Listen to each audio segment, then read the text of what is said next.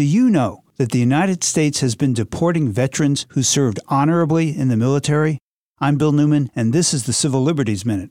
Illinois Senator Tammy Duckworth, who lost her legs in service for her country flying combat missions in Iraq, a woman who clearly knows something about patriotism and sacrifice, also knows that some women and men who have served honorably in the military in Iraq and elsewhere have been undocumented, and then, after serving honorably in the military, have been deported. Senator Duckworth recently issued a report titled Immigrant Veterans, Deported by the Same Nation They Sacrificed to Defend. The senator's report cites the cases of 92 vets deported between 2013 and 2018, and she says the number could be much higher. To the question with which we began this Civil Liberties Minute, did you know? Senator Duckworth said in a recent interview with the New York Times, people don't even know that we are deporting veterans. People assume that when they serve, they gain American citizenship.